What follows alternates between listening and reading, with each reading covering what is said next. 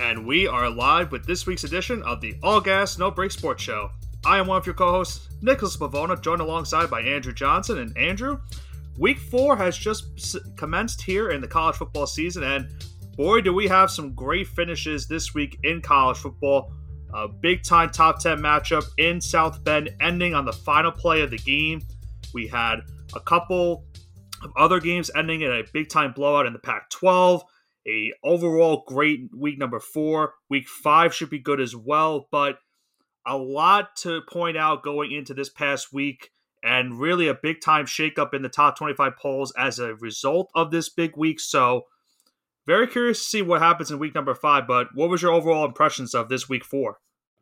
Well, week 4 gave us a lot of great games, but you mentioned the Ohio State-Notre Dame game. That stood out to me the most because I was at the dinner watching that game, and while everyone else was, having a normal conversation, I was just staring at the TV over in the bar, watching the storm that was brewing for both these teams. But lots of great games. SEC action was great. Pac-12 got a little bit more interesting for a couple games, which I'm sure we'll get into. Yep. But I think I'm going to defer to you now, and you can kind of kick it off and tell our viewers what happened in week 5.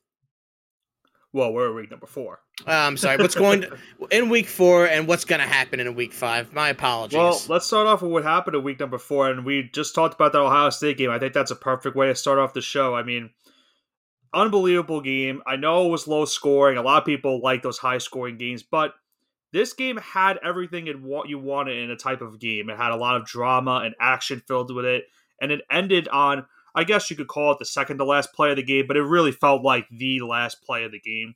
Ohio State going into South Bend to take on the Irish, number 6 Ohio State and number 9 Notre Dame, respectively, going into the game. So a lot of, big momentum going into this one. 2 top 10 teams, both looking to cement themselves into making an opportunity or getting themselves close to an opportunity to make the college football playoff.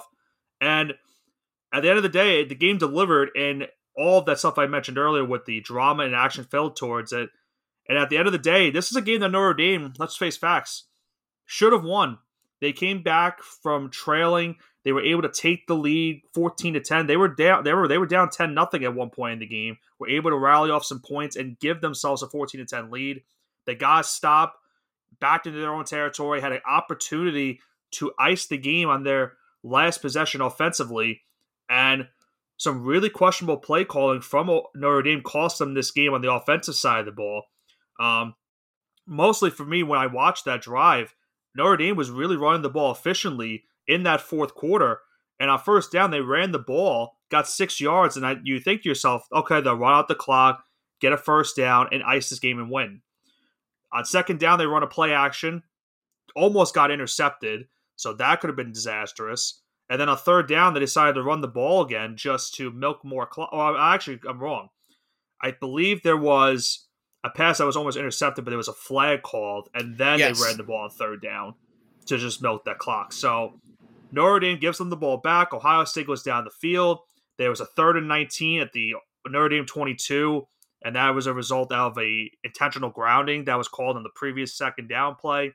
Ohio State converts the 3rd and 19 unbelievably, and then I believe it was 3 plays later, or was it? It was fourth down. My apologies. On 4th and goal at practically the 2 to 1 yard line, Ohio State runs the ball, gets the game-winning touchdown, and with 1 second left, they win this one by a final of 17-14.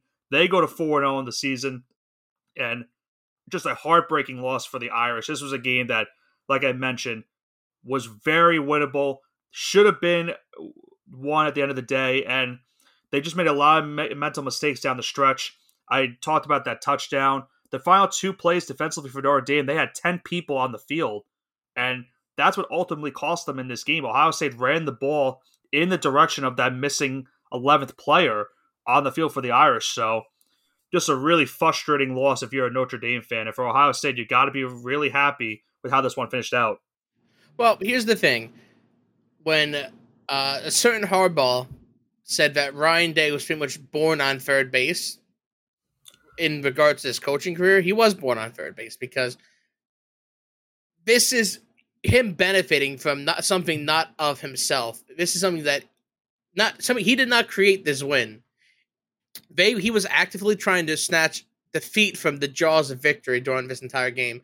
But Yeah, there was a Marcus lot. Freeman Yeah, was there was a trying to do the lot. exact same thing either. And I will give Marcus Freeman a pass rather than Ryan Day because let's be real, Ryan Day's been around coaching for way longer than Marcus Freeman. Marcus Freeman had a would you say a cup of coffee in the NFL? I know he never made a team, but would you say a Barely, cup of yeah. coffee? He And, had a cup of coffee on some practice squads. He had a good college career, whatever.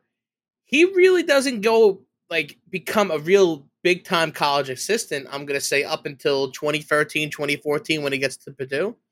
So right. realistically, and he was a linebackers coach. That's what he started off as. So for him to actually have like practical coaching experience, I guess as a big time offensive or defensive assistant, it didn't really happen until maybe 2016, 2017 on that same Purdue Boilermakers team. So you see the inexperience here. This is his first big coaching gig. Granted, I know this is Ryan Day's first big coaching game too, but he was already in the spotlight. He was in the spotlight back in 2018 when Urban Meyer was placed on quote unquote administrative leave for a couple games back in 2018. Right. So he's been in the spotlight before. He's been the head coach now for, I believe, this is his fifth season. I believe And so, he yeah. is a guy that has not improved as a head coach. Year and year after, he's not improving. He's regressing each year. And if Marcus Freeman was a little bit more experienced, if he had 11 guys on the field, because remember, that game-winning touchdown, there was only 10 men on the field for Notre Dame, and that huge gap in the coverage could have been filled by the 11th man. Right. If Marcus Freeman was a little bit more of an experienced head coach, Ryan Day would have lost, and this would have been a major upset for Notre Dame. I think But it was a mix of both teams really were not capitalizing on the other yeah, team's no, mistakes they were until the trying to very give the last game drive. away to each other. That's what it Right. came down to. Both these teams or both these coaches did not have their teams to prepare to win. And if it was up to me, I think Ryan Day, even though he wins this game, this adds more fuel to the fire that he should be fired because Jim Harbaugh is right. This is a guy who was placed on third base and he can't get home. Well, he's not the only coach that spoke about Ryan Day's team this past week. We saw what Lou Holtz said about the Ohio State team as a general, saying that compared to other teams like Alabama, Georgia, Michigan, they're not as tough as those teams are. And you saw in the post-game speech from Ryan Day, he was very fired up about that comment made by Lou Holtz. And he talked about the toughness of this team and winning. And listen, I'm not an Ohio State fan, but you got to admit the toughness of this team on that final drive to get down the field, and especially on that 3rd and 19 to convert and get the game-winning That touchdown was just a couple plays atrocious. later. I agree. It's just bad defense from Notre Dame down the stretch of this game, and that's a shame considering how good of a defensive game they played most of this way. And a signature win right there for the Buckeyes. I mean, Kyle McCord, the freshman, biggest win of his career by far, and it's a big hurdle for Ohio State now that they get past because you look at the rest of the schedule, it's not really tough up until they play Penn State and Michigan. Those are really the two biggest games they have left on their schedule. So Ohio State just needs to win out from here. If make sure they get their work done in those two games, and they'll be in the college football playoff. Yeah, no, I kind of agree with what you said here, but I guess my main point is going forward. I don't see Ohio State, even though we're gonna get into this later. They technically move up in the AP poll. They did. If I had a vote, I would have dropped Notre Dame by probably about 10 spots, and I would have dropped Ohio State by 5. I think it was that horrific game. You can have all the talent you want on the field. I think Notre Dame's quarterback is by far one of the best quarterbacks in college football. I'm not saying draft prospect wise, but just as a college football player like Stetson Bennett was. Absolutely phenomenal quarterback, but is the coaching going to hold him back? And at the end of the day, the answer to that is yes, I would drop both of them after this win or after this game. Listen, I'll end it with this. I mean, Notre Dame, it's just another loss that is going to sting for a while. And they've had a lot of those losses these past, I would say years, but it's pretty much decades at this rate. They just have not been able to win those big type games. And now they unfortunately lose this one to Ohio State.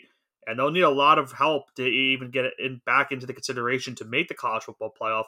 They'll have a chance this upcoming weekend to help their case in a rare road matchup with another team that's ranked in the ACC, which we'll get to later, a little bit later on the show when we preview that game. But I think, Johnson, we have to talk about this next one. And unfortunately for the fans of Colorado, it was a rough Saturday afternoon for the Buffaloes. Oh man, that was Not good. I'll go into the pre-show, and I was a firm believer in Colorado going back to last year. Yep. Coach Prime, love to see it. But if I had known that they were going to disrespect Oregon's logo and the field before the game, I would have taken Oregon minus 35. They really set their... That is extremely bad juju. It's disrespectful. They were kind of asking for it. And Oregon responded. Yeah, they responded in a huge way in this game, blowing out Colorado by a final of 42-6. I mean, you saw basically what went down in this one for the Ducks. Dan Lanning had this team fired up and ready. He had that big time speech before the game, and that's another thing. If we had known about that, we probably would have taken Colorado plus 21. That was one of the greatest pre-game speeches that I've ever seen. They're playing for clicks, and we're playing for wins.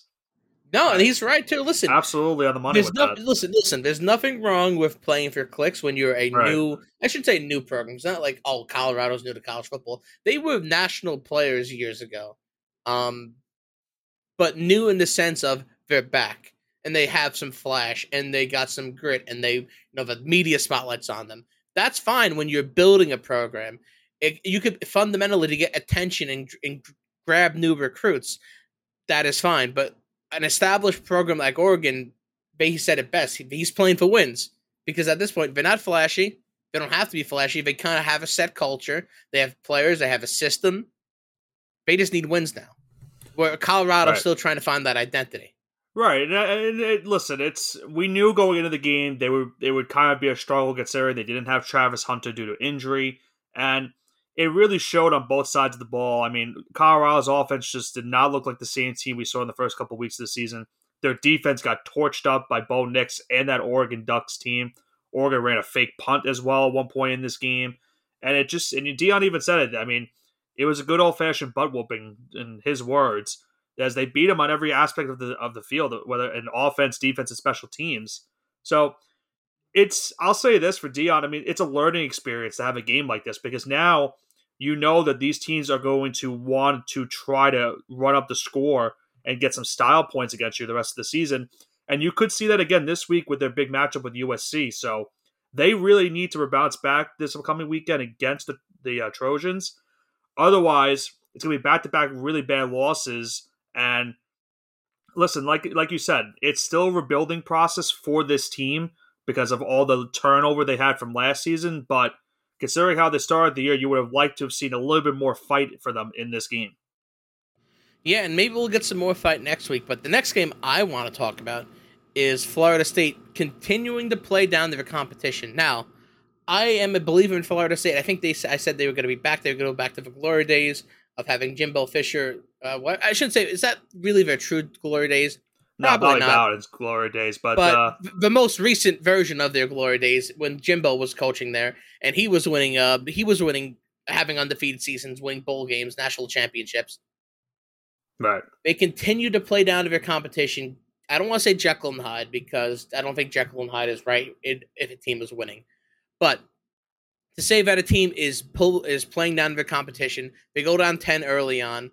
They have a big second half, and is it more to say that Clemson choked or that Florida State came back? Clemson 100% choked. I mean, you got to keep in mind they had a field goal opportunity late in the fourth quarter, and they missed it. I believe wide left. And yes, they did. That would have given them the lead late in the game, and because they didn't make it, the game went into overtime, and Florida State immediately scored on their first possession, and that was the difference of this game. I mean, they got a big strip sack fumble recovery for a touchdown to tie the game at 24.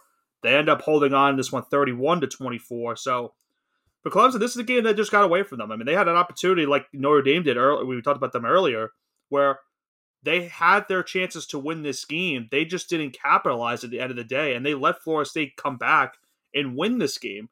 And now they go to 2-2 in the season. Both of their losses coming in conference play, that really could effectively end your chances of maybe Their getting to season is the top. done. Yeah, that pretty much most likely will end their chances of making the ACC championship game. So it's been a rough year for the Tigers so far. And for Florida State, they got a big break. I mean, this is the second straight week where they've had a really close encounter, but were able to hold on at the very last minute. And now they remain undefeated going into week 5. Yeah, so Florida State, I mean, I don't want to say they're firing on all cylinders, but they're kind of The maybe sputtering defense, out a little bit right now. But their defense is, I want to say, they're not playing good right they now. they're not playing good, but they've been able to get the stops when they've had to. Right. So they're not like it's kind of been, it reminds me of that Super Bowl team that the Patriots had back in 2018 with the Eagles, where it was bend don't break the entire season, but when they got to the Super Bowl, they just broke. Right. So if Florida State does make it that far in the national, and they do make it to the national championship, I'm afraid they're just going to break in the national championship no matter who they play. But it's still early in the season. We're 4 games in. Come talk to me in a couple weeks, and we'll have a better analysis. Right. I mean, there's like you said, it's only week 4. We still don't know how the rest of the season's going to play out. But with the way these close games have happened for them these last 2 weeks, it really gives you the notion that maybe any of these ACC teams could give them a run for their money. They have some tough games in their schedule in the next couple of weeks. They end their season at Florida in the Swamp, which is not going to be an easy game. So who knows how this team ends out in terms of not only in conference play, but also in the great aspect and the big aspect of making the college football playoff. So there's still a lot of work to be done, but they need to just figure out their defensive issues the next couple of weeks. So I'm curious to see how they'll turn around from this game going into their next one. But we'll go to our next game here on the schedule, and let's talk about Alabama getting a big bounce back win, beating Ole Miss at home by a final of 24-10. Jalen Moreau looked a little bit better in this one, Andrew. I mean, did have a really bad interception in the red zone. He did stare down his receiver earlier, but he had a other really than bad that, he looked pretty good. Right. He that's all, and that's really all Alabama's hoping for. They're hoping that he can learn from those mistakes and play better to his ability. And he did pretty much that in the second half. This game was pretty much a tale of 2 halves in this one. Ole Miss realistically could have won this game. They played really good in the first half, just were not able to make, a lot of their opportunities and capitalize on them. And Alabama, despite a really bad offensive first half, was only down a point going into halftime. And then the second half was all Crimson Tide. They outscored the Rebels by a score of 18-3. Moreau had a nice game, 4 incompletions. Jace McClellan, though, was the big story for Bama. 17 for 105 and a touchdown. That's been the story for Alabama so far on the season in terms of offense. They've been able to run the ball very efficiently, and that's what's helping them stay in these games. Their defense played really strong in the second half, forced Jackson Dart to throw an interception, and really just shut down this entire Ole Miss offense. And it gives the Tide some hope now going into the rest of SEC play, getting a big win like that, and now seeing where they go in the next couple weeks. Yeah, no, Alabama's been this was kind of a litmus test for them because we didn't know how they were going to respond after. I mean, they looked a lot better against USF, and I'm sorry, a lot better this week than they did against USF because, my God, that was horrid. I think, you know what, we gave Jalen Milroe a lot of crap, but I feel like if he played against USF, they would have won by 50 points. Probably. If he was able to play I don't want to say legit SEC team in Ole Miss, but a very good team, SEC team in Ole Miss, I think they'll be fine the rest of the season. I think they'll probably end up losing a game or two. The rest of the year, they might. Listen, we could see 3-loss Bama this year. It's very possible. Yeah. But the jury's still out on them, and come talk to me in about 2 weeks. Yeah, it's a weird talk because Alabama's been known for these high-powered offensive teams, and you're not seeing it this year with this team. But their defense could easily be a reason why they get back into the thick of it, just because of how good they played. I know they had a little bit of a hiccup against Texas, but Texas has shown that they can score points, so that it's not a bad loss at the end of the day, considering where the Longhorns are currently ranked. But Bama has an opportunity to keep themselves alive. They just need to win out realistically. And you said it, they have some tough games on the schedule, but if there's any coach that can make sure that they get ready for those games and have an opportunity, it's definitely Nick Saban. So never count out the Tide. They still have a chance. Yeah, I mean he's one of the greatest college coaches of all time. But like I said, he's got to get with the times pretty soon because it could be he could get stuck in them. So he's got to modernize his playbook a little bit. Yeah. So we'll see how Bama does the rest of this the next couple of weeks. But let's talk about a rare, low-scoring affair in the Pac-12. Didn't really expect to see this type of a game between UCLA and Utah. A 14-7 final win for the Utes, so the Utes do remain unbeaten. They had a pick six on the first play of scrimmage in this game, so they were able to set the tone. Defense played strong for them throughout 3 quarters, gave up a touchdown in the fourth. But Utah remains unbeaten so far in the season. They now go to 4-0. Bruins fall to their first defeat of the season. And you gotta like what Utah's been doing the last couple of years in the Pac-12, and now obviously they're not going to be in the Pac-12 next season.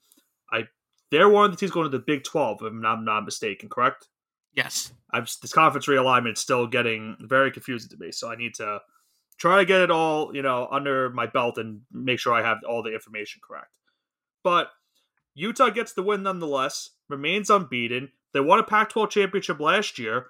They're in line to try to do it again this year, and they've done it with their backup quarterback throughout the first 4 games. So that's a great job by Utah to keep, remain unbeaten. But as you see in their schedule, Johnson, they have a tough road game this upcoming weekend, and I'm curious to see how that road environment will factor into it, because we saw what happened to them against Baylor. They almost lost that game on the road and had to score a very late touchdown just to tie the game. It almost sent it into overtime before they scored the eventual game winner. I'm very curious to see how they do this upcoming weekend against Oregon State. Yeah, I mean Oregon State. That is a team that I am a firm believer in. Like I said, but do we want to get into the next game involving Oregon State? We could go into the next game with Oregon State and Washington State, because this was the type of game I was expecting from Utah and UCLA in terms of a bunch of points being scored between these two Pac-12 schools. There was 21 points scored in the first and second quarter combined between the two teams. Then the third quarter had a little bit of a hiccup, but then the fourth quarter, Oregon State made it interesting. They outscored the Cougars 21-3. Unfortunately for them, they fall at the end of the day, losing this one 38-35. I talked about it going into this game, Andrew. Washington State's quarterback Cameron Ward has been a beast so far for them on the young season, and man, did he have himself a day against the Beavers. 28-34, 404 yards and 4 touchdowns. Just very efficient for this Washington State team. They remain unbeaten. Yeah, I really have liked what they've done so far on this young season. And Oregon State, no disrespect, they played a good game too. It's just their defense at the end of the day could not get them. They woke up too late. That was the issue. They decided to let 3/4 of football pass by them. Really, the first half. If that first half doesn't happen, if Oregon State comes to play the way they did in the second half, this isn't even a game. I think Oregon State probably blows them out, but this is why you play the game. This is why you play the game of football. It is not something you play on paper. You get all the athletes together and you play them. That's why you have great upsets. That's why you have moments like this. Who would have thought that we would be talking about Oregon State, Washington State being such a crucial matchup in the final year of a packed Big 12 program? And those are the two teams that are still staying in the Pac-12. Yeah, I mean, listen, the Pac-12 is going to it's not going to be a conference anymore. Who knows what's going to happen? We don't know yet. I don't know if it's going to be a conference anymore, but I want Oregon State to do it because I thought they would be the team to maybe of Oregon State and Washington State to be the team to win the Pac-12 had the best chance. But it's looking like Washington State now. So, hey, I know I picked Oregon State, but if Washington State wins the Pac-12, they're my number 2 team. It's 1A, 1B right now. That would be fun if they were to win it. It's going to be tough, obviously, with Oregon and USC very, very tough. But the way they're playing right now. But hey, it looks like they got the firepower because Oregon State's no slouch of a team, and he was able to throw for 400 yards. So right, Cameron Ward, I'm telling you, he's a really good quarterback prospect. I mean, I don't know what in terms of NFL draft-wise, but he's playing some really good ball right now for this Cougars team in terms of college. And he gives this team a really good opportunity to win and stay alive in the Pac-12, which is why who knows what could happen the rest of the season. Their next game is at UCLA, so that will be a tough road test for them. But I think they have a really good chance of being a dark horse to win this conference if they're able to win these big type of profile matchups down the rest of the season. Yeah, no, this is going to be something that we're going to look forward to because now I guess I'm looking I'm gonna be looking for Washington State's games now. I mean, All right, yeah, I know they play in California, so it could be a little bit difficult in the East Coast to get some maybe. I mean, yeah, not California. They play in the West Coast. yeah. Excuse me. They play in Washington State. Uh, it's good. The main thing I'm going for. It's Pacific time. It's Pacific time zone. So it's the Pacific Ocean. We have a friend that calls it the West Ocean because geography is not his strong suit. Oh man, I think you're gonna bring that up. I mean, yeah, but listen, it's funny, It um, is. but when you see those like start times, like in prime time over there, we saw it in the Colorado game. I know it's their mountain time, but let's not split hairs. When they start at 10 p.m. on the East Coast over here, especially when you have a game going into it, like that Florida game that spills over, you potentially have a game going on until 2 or 3 o'clock in the morning on the East Coast, and that's just a rough watch. So maybe we can get some Washington State football games in the afternoon. Make it a part of like the 4 o'clock slate, like the NFL does it. That'd be beautiful. But Yeah, maybe. you can dream, right? Yeah, I I don't want, mean, we no saw offense with to Washington State. I don't want to stay up to 2 o'clock in the morning like I right. did with That's what happened with Colorado the that one Colorado time. game a couple weeks ago. The same thing happened. That game didn't end until 2 a.m. because it went to overtime. Yeah, I don't want to be doing that. I know Washington State. I know it's West Coast. I know it's. I said California, but I meant Washington, obviously. But I know the times haven't been determined yet. But I know they're playing UCLA at 3 p.m. this upcoming week. Can we stick like that? Make a big Two noon weeks, but kickoff yeah, over there in 2 weeks. I'm sorry, get a tough. bye week. It's a tough week right now. No, Tough there's couple listen, minutes. there's a lot of high action going on, but the Pac-12.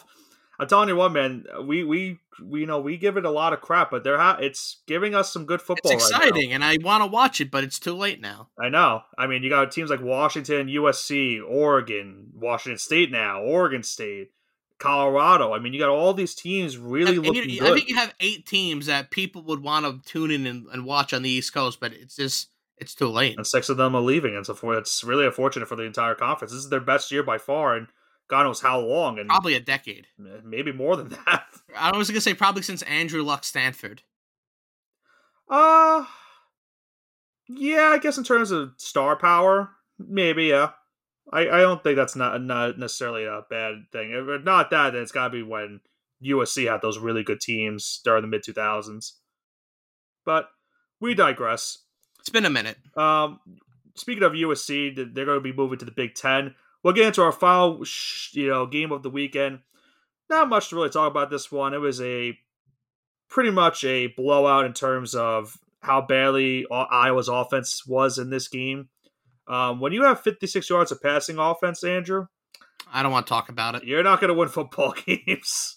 I mean, this was a rough watch. Yeah, Drew Aller throws for 4 touchdowns. Penn State rolls to a 31-0 win. I mean, I could have swore that Iowa would have gotten at least one touchdown, maybe even a touchdown in the field goal. Because when they gave me the line, I think it was 38.5. Yep.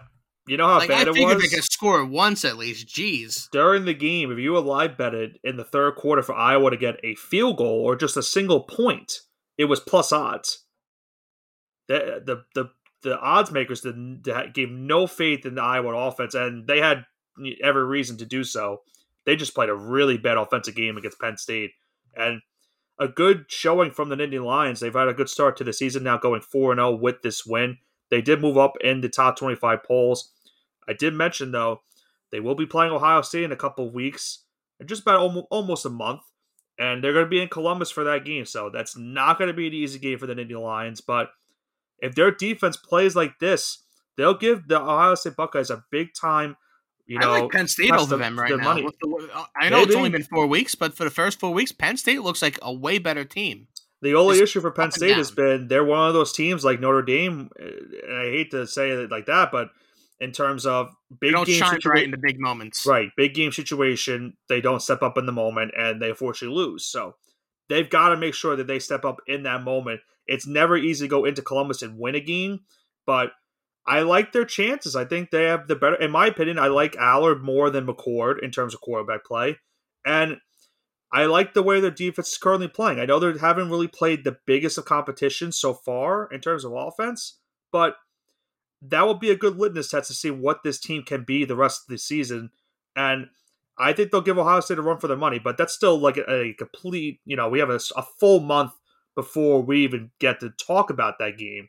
So we'll have to see how those two teams do. But before we go into our Week 5 preview, Andrew, any noteworthy changes you saw in this week's AP Top 25 poll? I know there was a couple of movement in terms of the top 10, new teams entering the top 25 polls as well. I guarantee you, I know you're going to talk about one team entering the top 25 polls. Would you like to guess that team? Oh, I know it. I know who exactly it is. It's going to be Rock Chalk.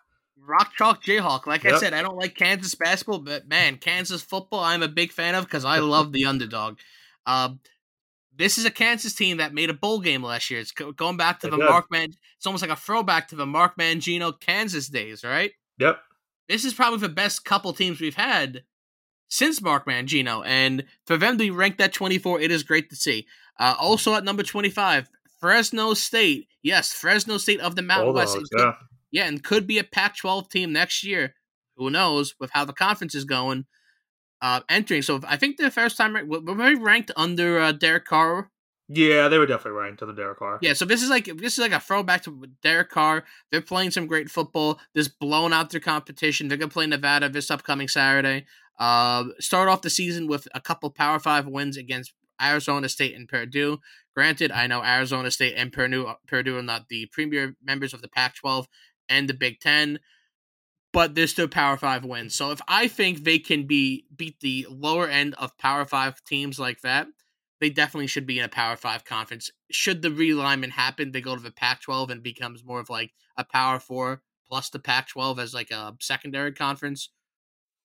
They're a team to look out for. A lot of Mountain West teams like Wyoming, and I would probably put Boise State in there because of their historical dominance. But yeah, Fresno State at 25, Kansas at 24. I liked Duke standing strong at 17.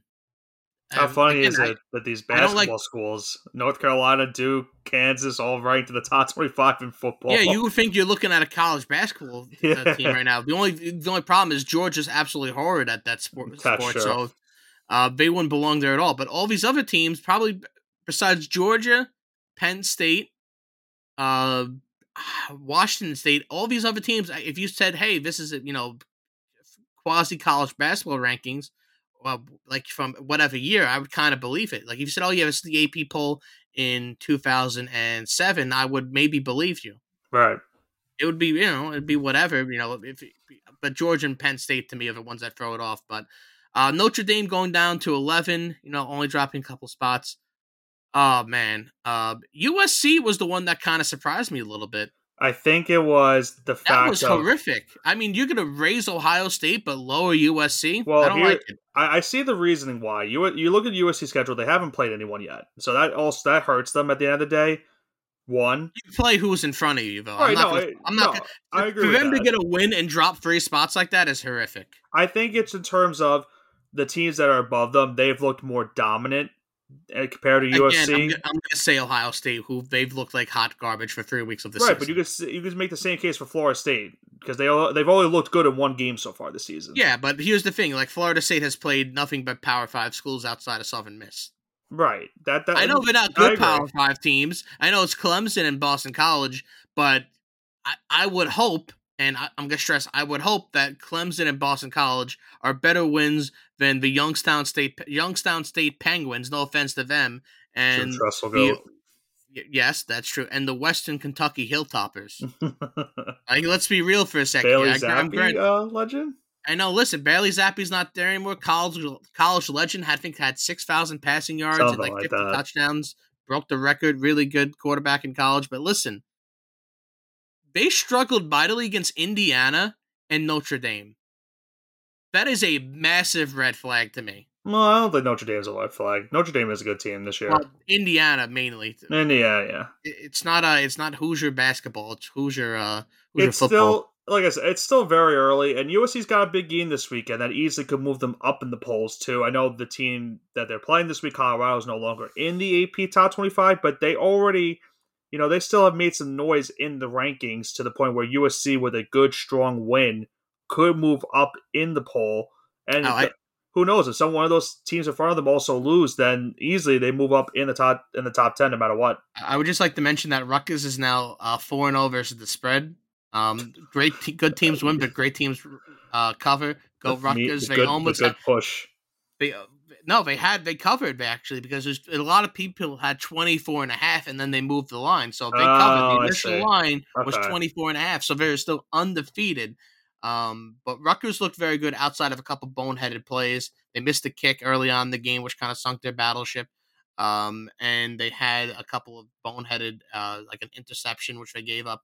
But that game was a lot closer than the scoreboard indicates. I think if Rutgers didn't, make a couple really bad mistakes, it probably would have looked something like maybe a 24-17 win for Michigan, which granted, you can't really sugarcoat losses. There are no, moral, how can I put this? Moral There's no victory. really like moral victories in college sports, but this would have been one if Rutgers kept it a little bit closer. I think their team monitor coming up maybe can make a bowl game this year. Who knows? Well, Uh, they only need 3 more wins to be bowl eligible.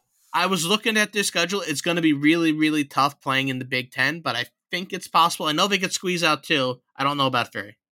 Well, you never know. Any given Saturday, as they say. But I'm glad you brought up the spreads and, in terms of good teams covering and winning, because it's a perfect segue into the Mushing Hour. Week number 5 in college football.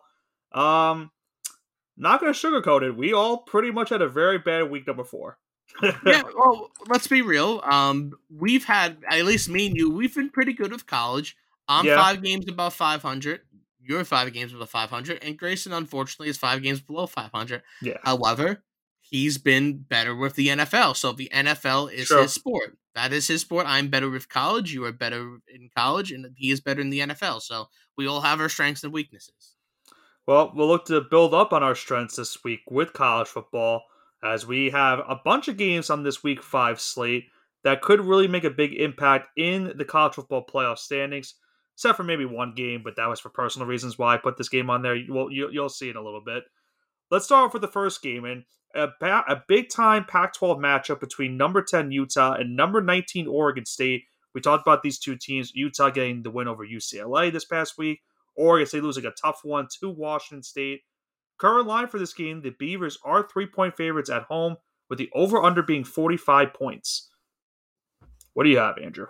So Grayson's taking Utah money line, Correct. which he's not even, he's going to completely ignore the points and just take the money line, which is cool. More value for him if he hits this, but I'm going to take Oregon State and the points. They bounce back. They had that explosive offense in the fourth quarter, so I'm going to say they're going to have a following really good 2 quarters and maybe even a third, and they're going to taper off in the fourth quarter. So if they can just kind of hold on a little bit, that's what they're going to get. So give me Oregon State -3. Utah looks sluggish, and Oregon State will be at home. They're preparing, while Utah has to unfortunately go on the road. This is a tough game. I really could make the case for both of these teams winning. And Oregon State really could use the bounce back win, because if they lose this game, they're essentially out of the Pac-12 race. So they really Well, need this game. both these teams need this win. Right. I mean, listen, you could lose one game and still have a chance, but with Washington, Oregon, and USC, it's going to be really tough to stay in that race. So it's essentially, you're probably right. It probably is a must-win for both teams, especially for more for Oregon Also State, for Oregon State. it's still must-win either way for both of them. I don't see. I know Utah had a low-scoring affair last week against UCLA. I don't see that happening for the second straight week. I think with a 45-point over-under, I'm going to take the over. I think you saw what Oregon State's defense did against Washington State. Well, I'm not comparing the two offenses between Utah and Washington State. I think Washington State has a better offense, but I think you'll see points going in this game, considering the high impact for both of these teams. And it's a Friday game. Keep that in mind. This game is not on Saturday, so it's going to be Friday Night Lights. So it's going to be a short week for both of these teams. All right, so I'm going to go with the over. All right, you heard it here first. Nick's taking the first over. Won't be the last. Of the Mushing Hour Week 5 edition. All right, so the second game on our lineup, we have number 8 USC, the Trojans, on the road going to Colorado, take on the Coach Prime and the Buffaloes. The Buffaloes at home. USC minus 21.5-point favorites on the road. Yikes. No Travis Hunter again. And 73.5 is the slated over-under. Grayson has had enough of Coach Prime. He's taken USC minus 21.5. He thinks it's going to be more of a 3-score victory for the Trojans. I'm going to take Colorado plus 21.5 because I don't think Dion will let his team lose like this in this kind of fashion 2 weeks in a row. Um, they're going to. I still think they're going to lose, don't get me wrong, but I don't think they're going to lose by the magnitude, the absolute carnage that happened in the previous week. Uh, Ugh. I think Coach Prime is the type of coach to tell the kids, okay, I think he probably took away his son's Rolls Royce for the week. That's what probably happened. He probably said, you're not allowed to went old school a little bit, not allowed to wear the uniforms or anything like, starter jackets around campus for the week. Get your pride back. Do suicides. You're gonna run you're gonna run the stairs of the stadiums during practice. He's gonna kind of not run him into the ground, but get him prepped for this upcoming week, and he's not gonna accept that kind of disrespect at home. So give me Colorado plus 21.5. Okay. I don't know, man. I love Coach Prime, but they have spurred me now in back-to-back weeks with me taking their spread. I took them in Colorado State minus 23. Obviously, did not work. I took them last week plus 21. Obviously, was not good. And you're facing the number one potential overall draft pick in Caleb Williams this week in a tough road game for the Trojans because Colorado will be, it will be jam packed for this game. And you know what? Call me crazy. I'm going to take the over. You're gonna take the over in this game. I mean, I think that's a lot of points, man. There's a reason for this. I see USC's defense, and they tend to give up a lot of points, especially to schools that are not as good as Colorado. These are teams that are worse than Colorado. And we saw what Colorado's defense did last week against Oregon. I think USC has a better offense than Oregon. Hence me taking the over. It is a lot of points, but I took it in the Colorado State game, and that went over. That went over. It took two overtimes, but it hit. So yeah, there's a strong possibility this game could go to overtime if Colorado plays their cards right. But I could see the over hitting as well. So I'm gonna go with over for the first two picks of this week. All right, he's taking the over again. All right, in our third game of the week, SEC standings kind of impacted on the mid-tier. I'm going to call this a mid-tier matchup in the SEC. One team undefeated, the other is 3-1. But yeah, I mean, but SEC, it's mid-tier. That's just how it rolls in this that's conference.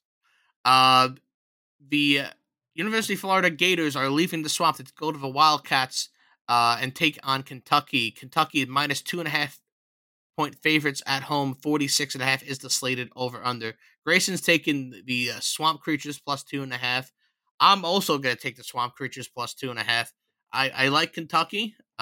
Not basketball, Kentucky football, because they're a scrappy underdog, or I should say a scrappy Wildcat in this case. But something about this Florida team, now that they're competing with both the U and Florida State for supremacy once again, it's kind of light a fire up them. We're kind of seeing a renaissance in Florida sports, and I think Florida players have that extra motivation to not get left out of the national media, because if they start losing here, it's going to kill their recruiting game, and I don't think any player wants to be part of that. So give me the Gators to at least cover on the road. They could sneak out the victory, but at least give me the Gators to cover. Plus 2.5 are my pick and Grayson's pick.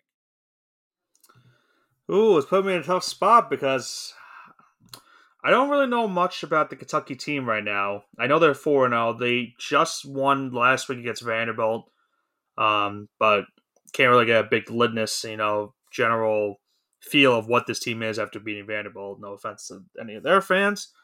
I will, for the sake, not take the points. I'm going to just take Florida straight up and take the money line. I could see Kentucky winning this game because it's it's an early kickoff. You're on the road. They've had their struggles against Kentucky the last couple of years, but I think they do get this done. They're starting to hit a little bit of a nice stride right now in the season, but it will all unfortunately come crashing down for them when they play Georgia. So let them have their moment in the sun for now. All right, I don't know how to think about that, but I hope they make a comeback. Alrighty then. Now let's talk about, speaking of Georgia, speaking of the Bulldogs. The Bulldogs are leaving Georgia to go to Alabama and take on Auburn. Auburn at home. Despite being at home, Georgia is 14.5 point favorites on the road. Slated over under is 47. Grayson's taking Georgia minus 22. I think it's a reverse mush because he's a quasi Auburn fan. So Quasi. I think he's trying to mush them into oblivion so that Auburn will at least cover and not be embarrassed. Uh, Give me Georgia minus 14 and a half. Auburn looked really bad. Auburn's defense looked awful against a And their backup offense. quarterback.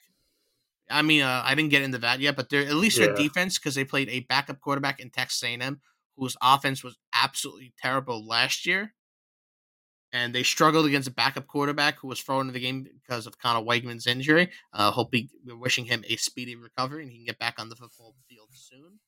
But given that information, give me UGA minus 14.5. I know they've struggled offensively at points of this season, but this is the game where they pick it up. So give me the Dogs minus 14.5 on the road. Yeah, I'm gonna be right with you because honestly, I don't like what Auburn has done. They've had two blowout wins against two really bad teams, and they barely beat Cal, and then they lost this past week to Texas A&M in really embarrassing fashion. Their offense looks really bad. There's issues with the quarterback play right now, and they're facing a Georgia team that's just gonna really, in my opinion, just steamroll over them. So, give me the Dogs minus 14.5. All right, we got Dogs minus 14.5 for me and you. Okay, cool. The next team we have Rock Chalk Jayhawk, number 24 Kansas Jayhawks on the road taking on the Texas Longhorns, number 3 in the country. Texas minus 17-point favorites at home over underslate at 62. Grayson, again with reverse voodoo magic because he hates these teams, is taking Texas minus 21, hoping to mush it into oblivion on purpose. I'm taking personally Kansas plus 17, so I figured that. I think Kansas will keep it close. They have their quarterback. They're on a roll. They're ranked again for the second time in a year. I know they didn't finish ranked last year, but at least, hey, they got a bowl game, and they should have been ranked if their quarterback and team stayed healthy for the rest of the year. So give me Rock Chalk Jayhawk to cover.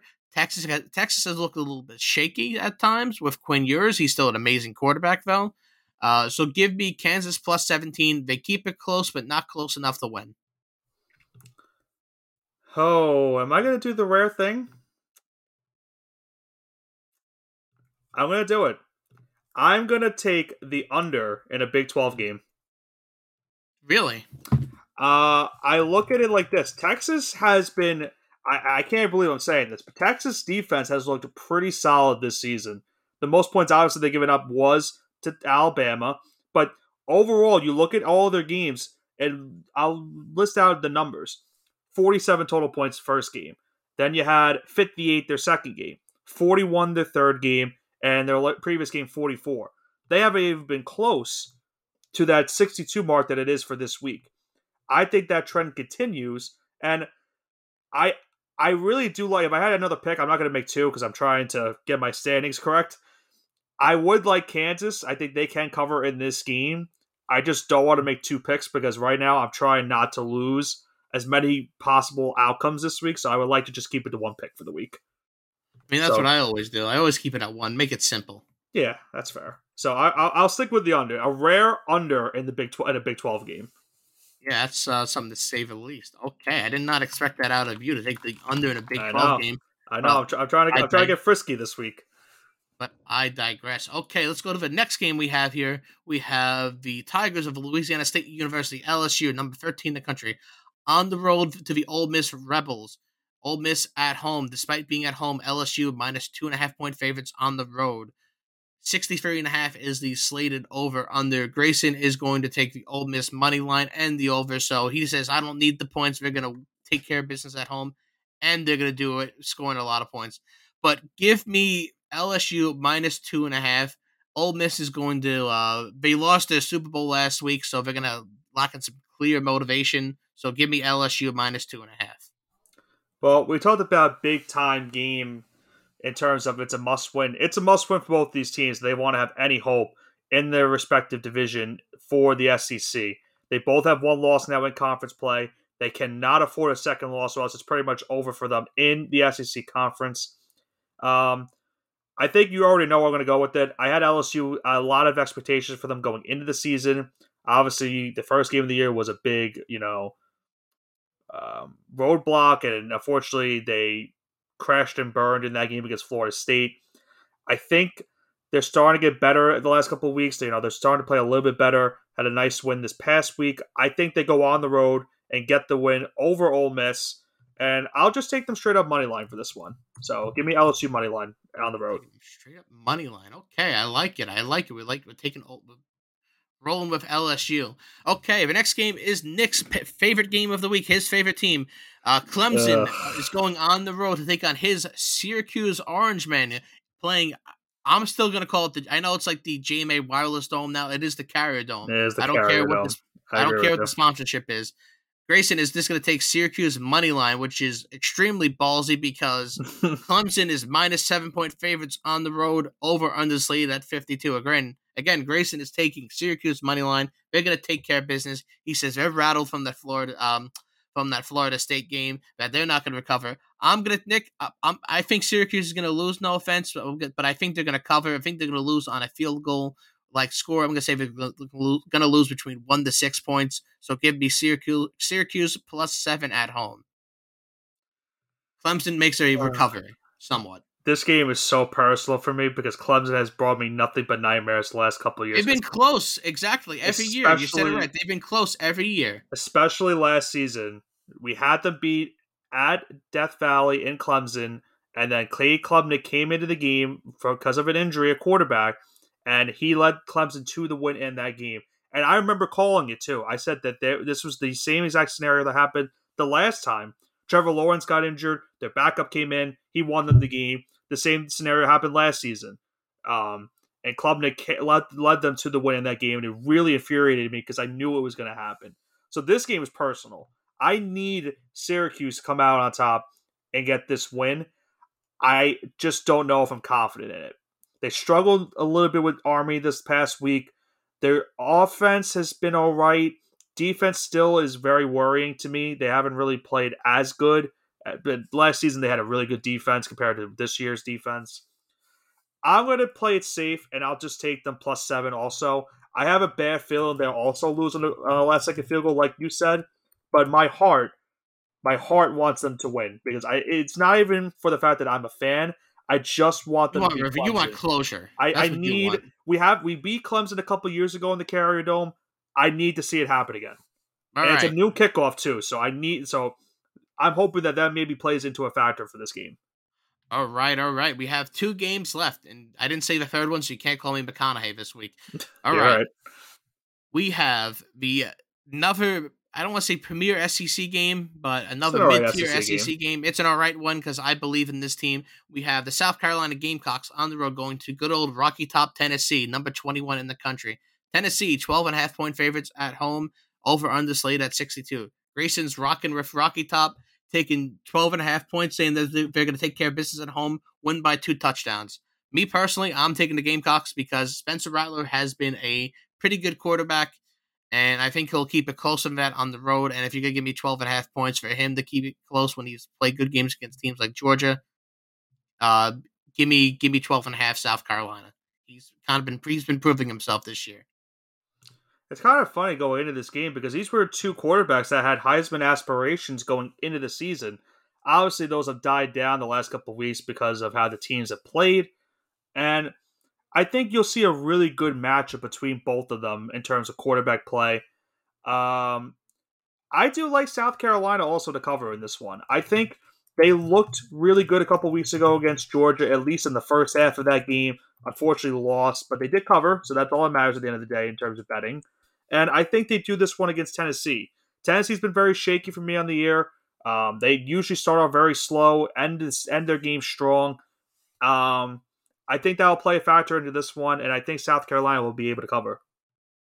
All right, so Nick and I agreeing once again. Look at that. It looks like we've been kind of synced up a little bit. This could be really good or really bad. Probably bad. And for our final game, we have the Fighting Irish of Notre Dame, number 11. Game of the week? Game of the week, maybe. Number 11 Notre Dame, who's a quasi-member of the ACC. They're going to have to decide soon. Going on the road, the Fighting Irish take on the Duke Blue Devils. Excuse me. I'm struggling here. Got through all this pretty easily. I know. I'm stunned. The number 17 Duke Blue Devils at home. Notre Dame, despite being on the road, is like 5.5-point favorite. 51 is the over-under.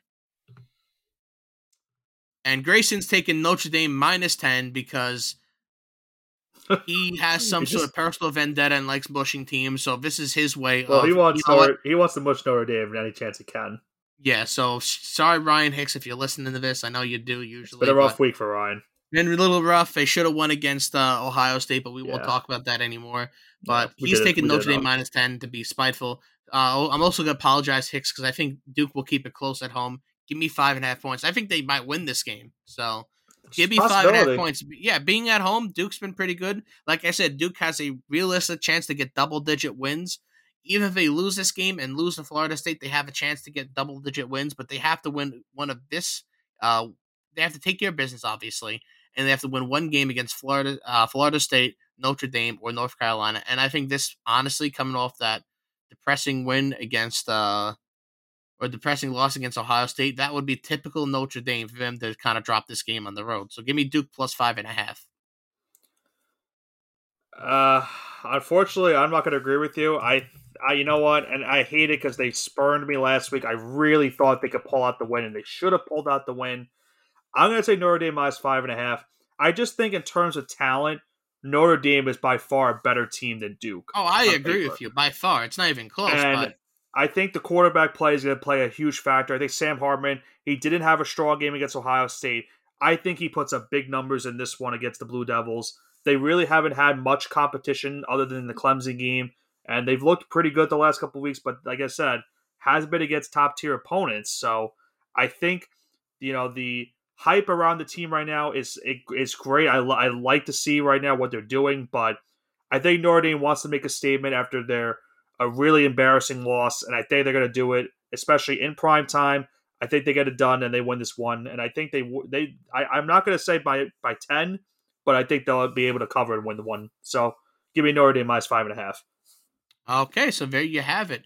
Lots of great picks this week. The Mushing Hour is my favorite thing to do. Nick, is there anything you have to say, anything about picks before we kind of end it here today?